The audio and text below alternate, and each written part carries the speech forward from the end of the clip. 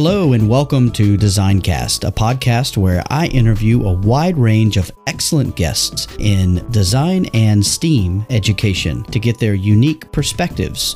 My name is Jason Reagan and I use my 20 plus years of experience as a design educator to dig deep into complex issues. This podcast has one simple mission: to create a community of people around the world that are interested in design and STEAM education. Each episode, I chat with guests from all corners of the design world, from classroom teachers to authors and even to educational consultants. We discuss a wide range of topics that we feel are relevant today.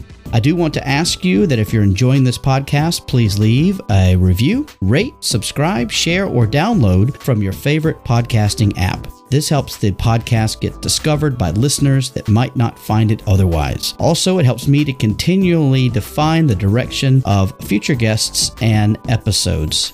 Feel free to drop by my website, www.jasonreagan.ga, to leave me a comment or to sign up to be considered as a future guest on future episodes.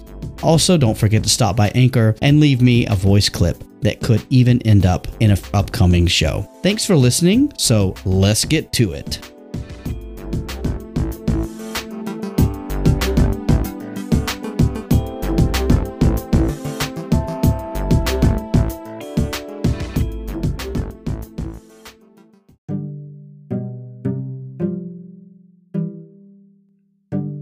Welcome to episode 53 of Designcast, and on this episode I spoke to Fee Morrison. Fee Morrison is an infants teacher and digital literacy coach in Sydney, Australia. In early 2021, Fee founded the STEM Ed magazine out of a need to have free STEM resources for teachers in all kinds of teaching environments and locations. At the time of this interview, the magazine had surpassed 3,000 downloads and views. We have a great chat about how Fee became an educator and what her vision is for the magazine. I'm confident you will enjoy this chat I have with her. Fee mentioned some really great people to follow on Twitter, and they are included in the show notes. Also, there is a link to the STEM Ed magazine for your reference. Now sit back, relax, and enjoy this chat with Fee Morrison. This podcast is a proud member of the Teach Better Podcast Network. Better today, better tomorrow, and the podcast to get you there. Explore more podcasts at www.teachbetterpodcastnetwork.com. Now let's get on to the episode.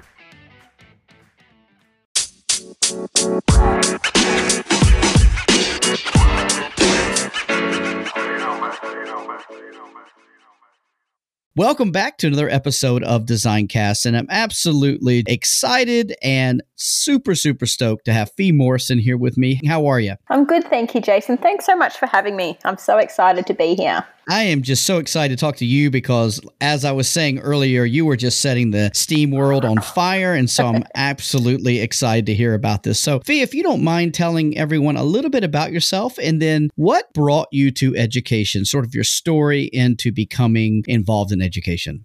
Yeah, absolutely. So I'm from Sydney, Australia. I am a mum of two young, very rambunctious boys. I've recently just returned back to full-time teaching last year after some maternity leave and some part-time teaching. I wasn't one of those people who grew up wanting to be a teacher their whole life. I had a range of aspirations growing up, and leaving high school, I was set on being a florist. And then a family friend said to me, "Oh, do you want to come and work at this before and after school program with children?" And I thought, why not? That sounds like it should be all right. And that's how I got into working with children. So I've been working with children in a variety of different sectors and different roles for about 15 years. I've done before and after school programs. I've done childcare. I've worked in a church as like a children's worker, children's pastor. And that's where I've just really developed my passion for working with children and helping children learn and to grow. And so I actually came to education as what in Australia we call a mature age student. I mean, I was 21, so not fully mature age, but enough that I realized that leaving school, that's what I wanted to do. And so I really enjoyed studying and learning and finding new and innovative ways of engaging children in learning. And yeah, it's just been quite a journey over the last 5 or 6 years since I've been teaching. I've taught in a variety of different contexts in Australia, in public sectors as well as independent sectors. I'm really passionate about the early years, so I've been teaching year 1 and year 2 since I started in teaching, and I find that that's really great too, because I've also got my 2 young boys at home, so I kind of have that, that level of understanding, because I'm kind of just around young kids all day, which is great, but also can be very tiring a lot of the time as well. I'm laughing because first, I do understand, and second, I also have 2 boys, and so I completely, if anyone can empathize with you, it is me. we can share notes later on. Absolutely. Yeah. Mine are a little older, but I'll tell you what, it is definitely a mile a minute. It never gets old. There's never a dull moment.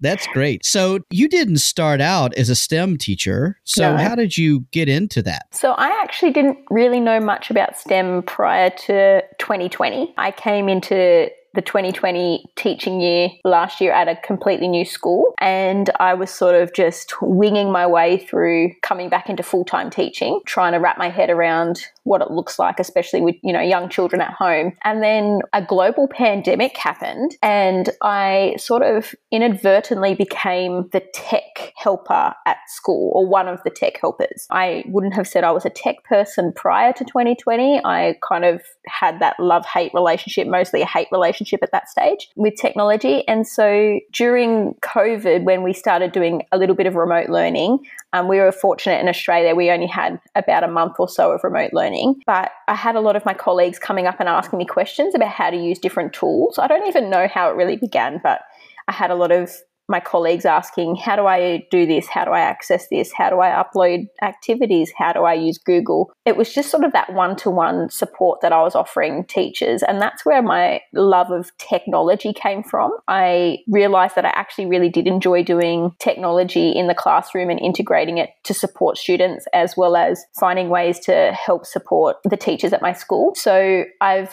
recently had a new role at school as well as a digital literacy coach, which is coaching and supporting the teachers at my school. But in terms of the overall STEM, my passion for that really came from engaging in Twitter. So if no one else is on Twitter, I highly recommend jumping on Twitter, because it's just the most supportive, encouraging, positive environment for engaging with other educators that I've ever been in. I tell everyone it's the most amazing professional learning you'll ever do.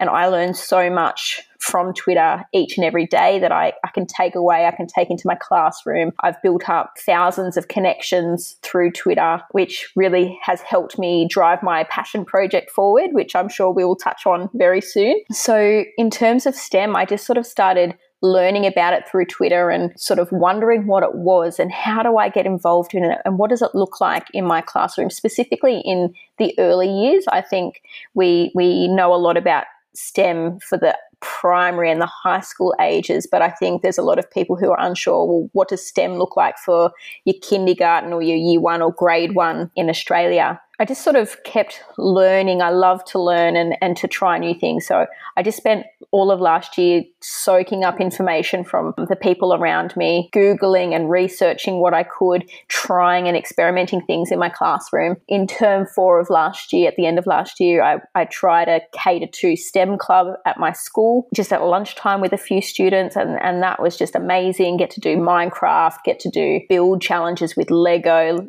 all of that awesome stuff, robotics, as well as trying to do a coding competition with a group of grade 3 girls. So it just was kind of this thing that just grew slowly, but within a short amount of time. At the same time, I know that sounds a bit counterintuitive, but, within the year, I just kind of gradually kept building on my knowledge of STEM until I just realized that it's just such a foundational part of what we're trying to teach students and instill in students. And so that's where I kind of decided that that's what I wanted to do with my career and with my life. That's my passion.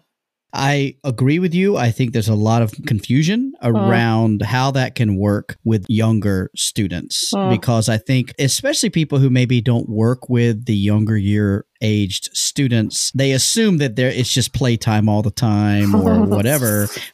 And that can be part of it. But the curiosity and the creativity there actually, I think, would outdo a lot of our middle and high school age kids. Absolutely.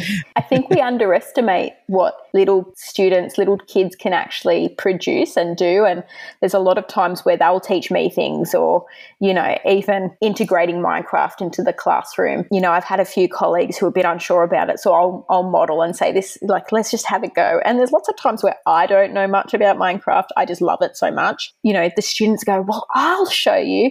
And their faces beam because they're like, I'm the teacher and I'm teaching the teacher how to do this. And you're empowering them. And that's just a whole new level of learning and growth that they get to experience, because they actually, get to accomplish something and feel that they have something to contribute as well. It sounds like you've taken opportunities outside of the normal instructional time to work with students in STEM. So is there opportunities within the curriculum to work with students in your school and STEM? Yeah, absolutely. So this term, for example, my colleague, my grade partner, and I incorporating STEM into our literacy unit. So I really believe that STEM's transdisciplinary. It should be integrated into what we're doing in the classroom, because really, when you think about our world, everything is integrated and everything's interrelated. So we should be trying to help students see that in their learning as well, rather than having literacy over here and maths over here and science over there, realizing that actually there are connections between all of these different things that we're learning. So this term we've been doing a literacy unit and incorporating STEM into it. So our year 1 students have been using robots. We're making a slowmation, which is like a stop-start animation.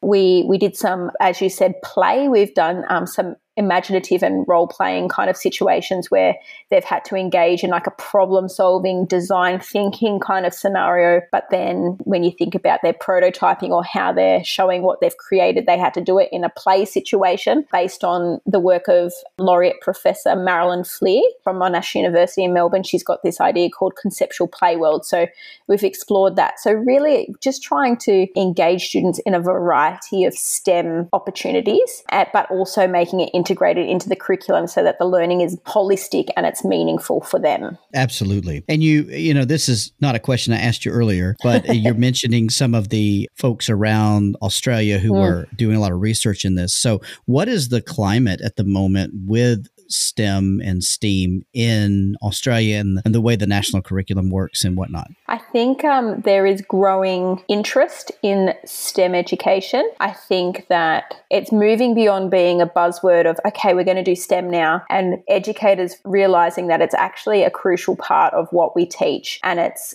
not an add-on to the curriculum. So I think one of the questions we discussed earlier was, what are some of the challenges around STEM education? I don't know if I'm jumping ahead. I think there can be a feeling from educators of, well, I've got to fit something else in. We've got quite a lot of curriculum demands in Australia, or, in Sydney, there's lots of things that we need to try and include and teach the students. And I think that's, again, where that transdisciplinary or integrated approach can help educators to feel a bit less overwhelmed by, okay, I have to include STEM. Well, it's like, no, you don't have to include it. It's not another add-on.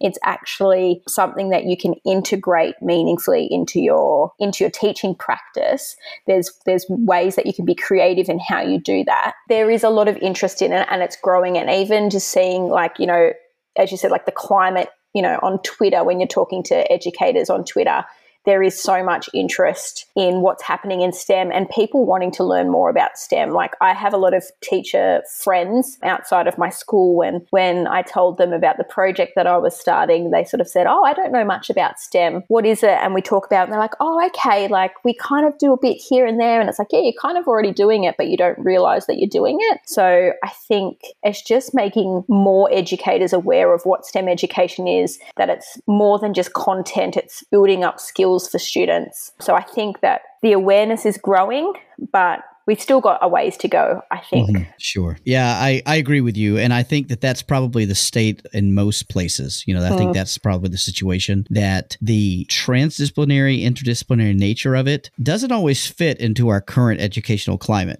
because we often say, oh, here's math time, here's science time. So unless you're in a school that celebrates sort of that design thinking or innovative sort of mindset, maybe a Montessori school or somewhere where it's got a thematic sort of feel to it, it's really hard to not differentiate when certain things are happening, if that makes sense. And so absolutely. And I think like in Australia, because there is such a focus on you've got to teach all of these things, it really does feel like a crowded curriculum where it's like if you just were able to strip that away a bit to see, okay, you know, you can actually have STEM, but you're also teaching reading and writing and math all in the one spot, rather than being like, okay, you need 40 minutes of maths every day, or you need, 60 minutes of English every day. Like if you just took away some of those restrictions and realize that you can actually integrate it all in a meaningful, authentic way, I feel like educators would feel a lot more confident to give those things a go. I completely agree. I could not have said that better myself, Fee. So thank you for that. So tell me what's been easy. You're talking about this is a relatively new concept, even at your own school. What's been easy for you to implement, and where have you found resources? I think my school, I'm very fortunate. The new school that I'm at, we've got a lot of resources and we have a lot of access to robotics and technology. And so, we're doing a lesson where it's like, okay, we're going to try some blue bots or some dash robots. We've got them all stocked, ready to go. Whereas I know other places within Australia and worldwide, that's not possible. So I think we're very fortunate in that. There are places in Australia, I'm not sure if there are any in America or other countries, but in Australia, we do have some organizations that have like lending libraries for robotics and things like that. So I think in terms of resources, we are very fortunate. So I think that's been helpful. And my school's also relatively receptive to allowing me to try new things. So prior to last year, I don't think many teachers did extracurricular groups. I came from a public school where that's all teachers did, was have different extracurricular groups. So I came to this new school. I'm like, yeah, I'm going to run a STEM club and I'm going to run a robotics club. This is going to be great. And I think some of my colleagues were like, why? Why would you do that? And it's purely because I'm passionate about it. And that's where you have your freedom to do things. I think that's where you can move away from the restrictions you feel from the curriculum to be like, okay, we can do this, we can have this time, and you can build whatever you like. You can play with the robots however you like, and you don't have to worry about meeting these curriculum outcomes and things like that. So I think those are the things that I have found easy in terms of STEM at school. Again, you mentioned this is a really kind of new thing to you, and so I believe that's fueled a passion project for you. So can you go ahead? That's what we're really here to talk about, is your passion and this passion project you're doing. So can you tell us sort of how that got all started, what it's about, that kind of thing? Sure. I have lots of big ideas and sometimes I don't always think them through. That's basically how it got started. So I'm really passionate about STEM. I was really thinking at the start of this year, what am I going to do this year with STEM at my school? Over the past year, I've been engaging in a lot of professional dialogue with STEM educators on Twitter. I really have a passion for helping teachers as well. Like I really want to be able to support educators as much as possible, which is really why I enjoy engaging on Twitter. So on Twitter, middle of January, I sort of just put up a post and I don't know how it came into my head. I just thought of it. But I put out this hypothetical kind of question on Twitter that was like, who would be interested in a STEM magazine for educators? And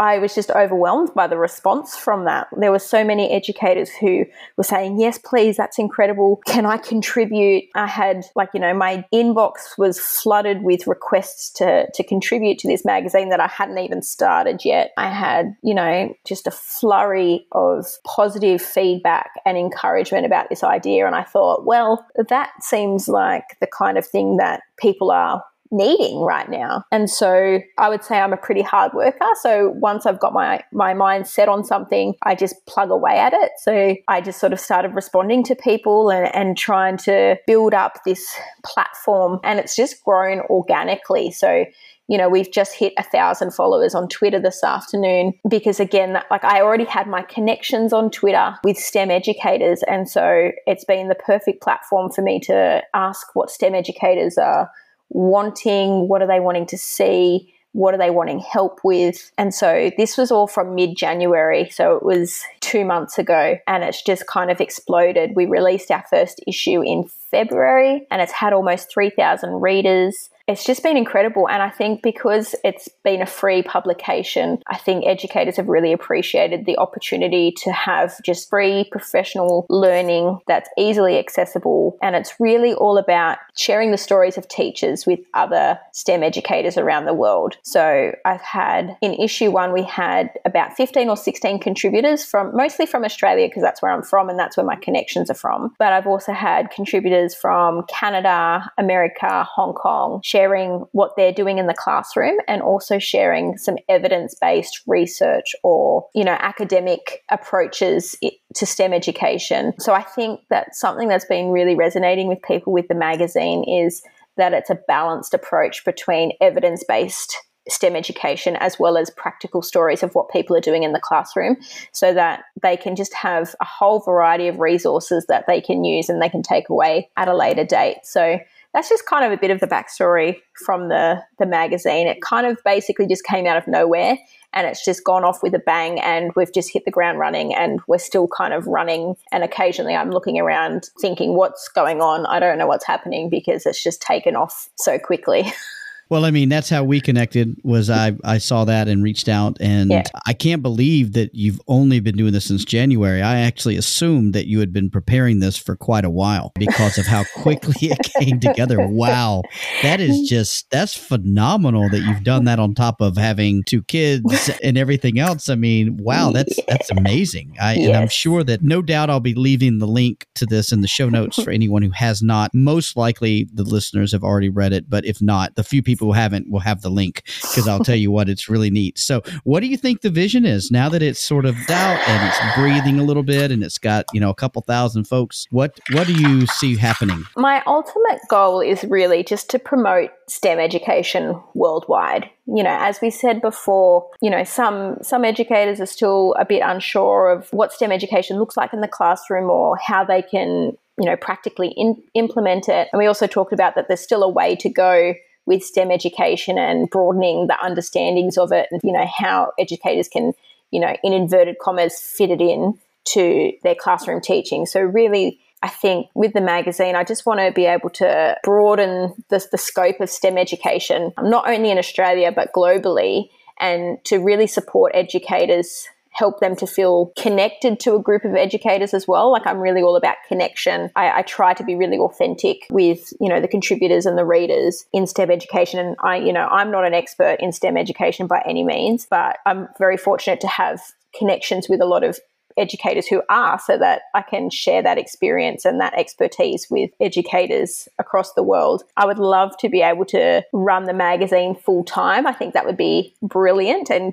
just be able to do STEM education and promote that all day, every day, I think would be a nice spin-off from that. But in the meantime, I'm going to keep working at night times to power on STEM education as much as I can. Yeah, and I'm sure that there are sponsors waiting to throw money at you for this, knowing how many people are reading it and whatnot.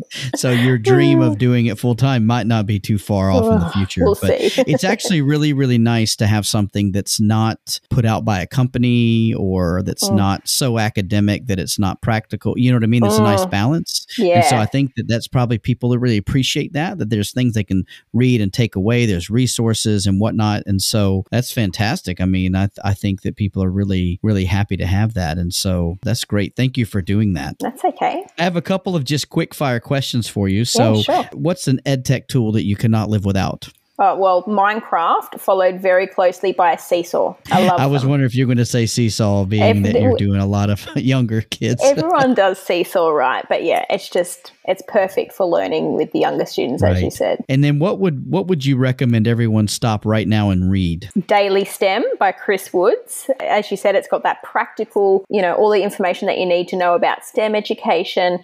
It's just written perfectly. Absolutely. Sorry, these are not very, very quick questions, are they? I'm explaining too much. No, that's okay. No, these are quick. This is great. I mean, these are things I try to always ask. That's just great. Yeah, I think he's got some great materials, and he's sort of been out there a long time doing stuff with STEM. So I think that it's great that you're doing that. So you talked all about Twitter. Who do you really find are the most important people, most relevant people to follow on Twitter? Well, I've got a few people. I won't mention their hashtags. I'm assuming that we can put them somewhere for a later time. We can do those, yeah, in the show notes, sure. So Chris Woods, who wrote Daily STEM. My editor, Dr. Sandy Nicol, she's an educator and academic from Australia. She's absolutely phenomenal. She's really passionate about engagement, and she's really passionate about pre-service teachers as well. So, really encouraging our next generation of teachers, with that STEM focus. Rachel Lear is another amazing educator from Western Australia who's really passionate about STEM. Marilyn Lear, who I mentioned earlier, does the research on conceptual play worlds. So for any early years educators around STEM, she's definitely one to follow. And I've got two people on there who are just incredibly passionate educators. They've been supportive of me since before day one with the magazine, and they just share incredible content. Two of my contributors, so Dr. Steph Smith and Beck Keogh, they just have incredible ideas. So I definitely recommend following all of those people. Awesome. And so I think a lot of my listeners are going to then really perk up to find out how they can get in touch with you. What's the best way to get in touch with you so that they can find out how they can contribute or how they can be part of the projects that you're working on, or just reach out and connect? Yeah, absolutely. So I hang around a lot on Twitter, if you didn't already know. So you can find me at Fee Morrison 2 on Twitter, or STEM Ed Magazine is my kind of go-to username for Twitter, Instagram, and Facebook. It's pretty stock standard across the board. Or people can email me at hello@stemedmagazine.com. I'd love to have a chat with anyone about STEM. So Fee, if people want to be part of the project, I assume that you're looking for a wide variety of backgrounds and expertise? Absolutely. So my real vision for the magazine is to share the stories of educators across the globe. So K-12 educators, so if you teach high school, if you teach kindergarten, if you teach, middle school, if you teach in whatever country you're teaching in, if you're engaging in STEM and you're wanting to share your story with other STEM educators across the globe, I'd love to hear from you. And if you're doing things in STEM education research, I'd also love to get in touch. And to chat about those things, because as we said before,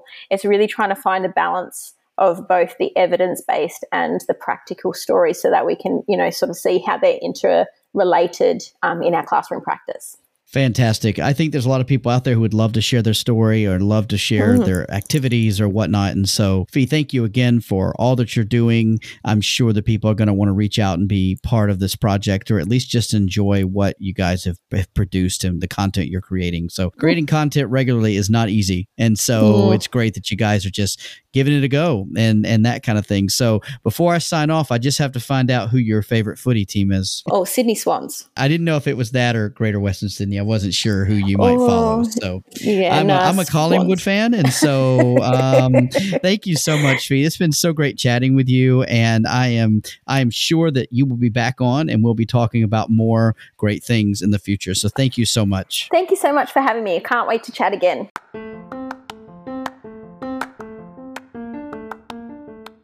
I hope you enjoyed that episode of DesignCast. I'm Jason, your host, and I produced and created this podcast. If you have any input, I would love to hear from you, and I look forward to seeing you again really soon.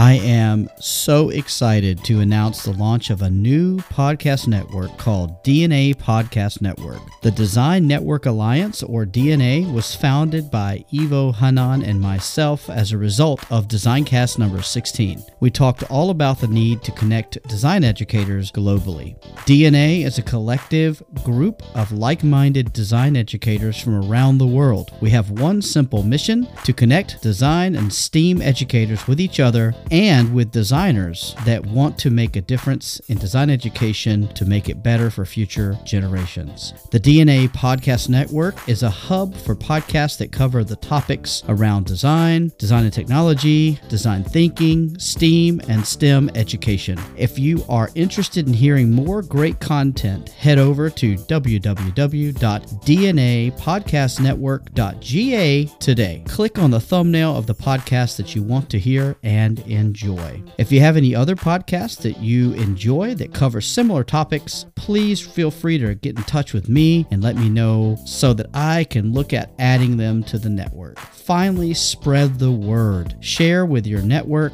and your PLN and use the hashtag DNA Podcast Network.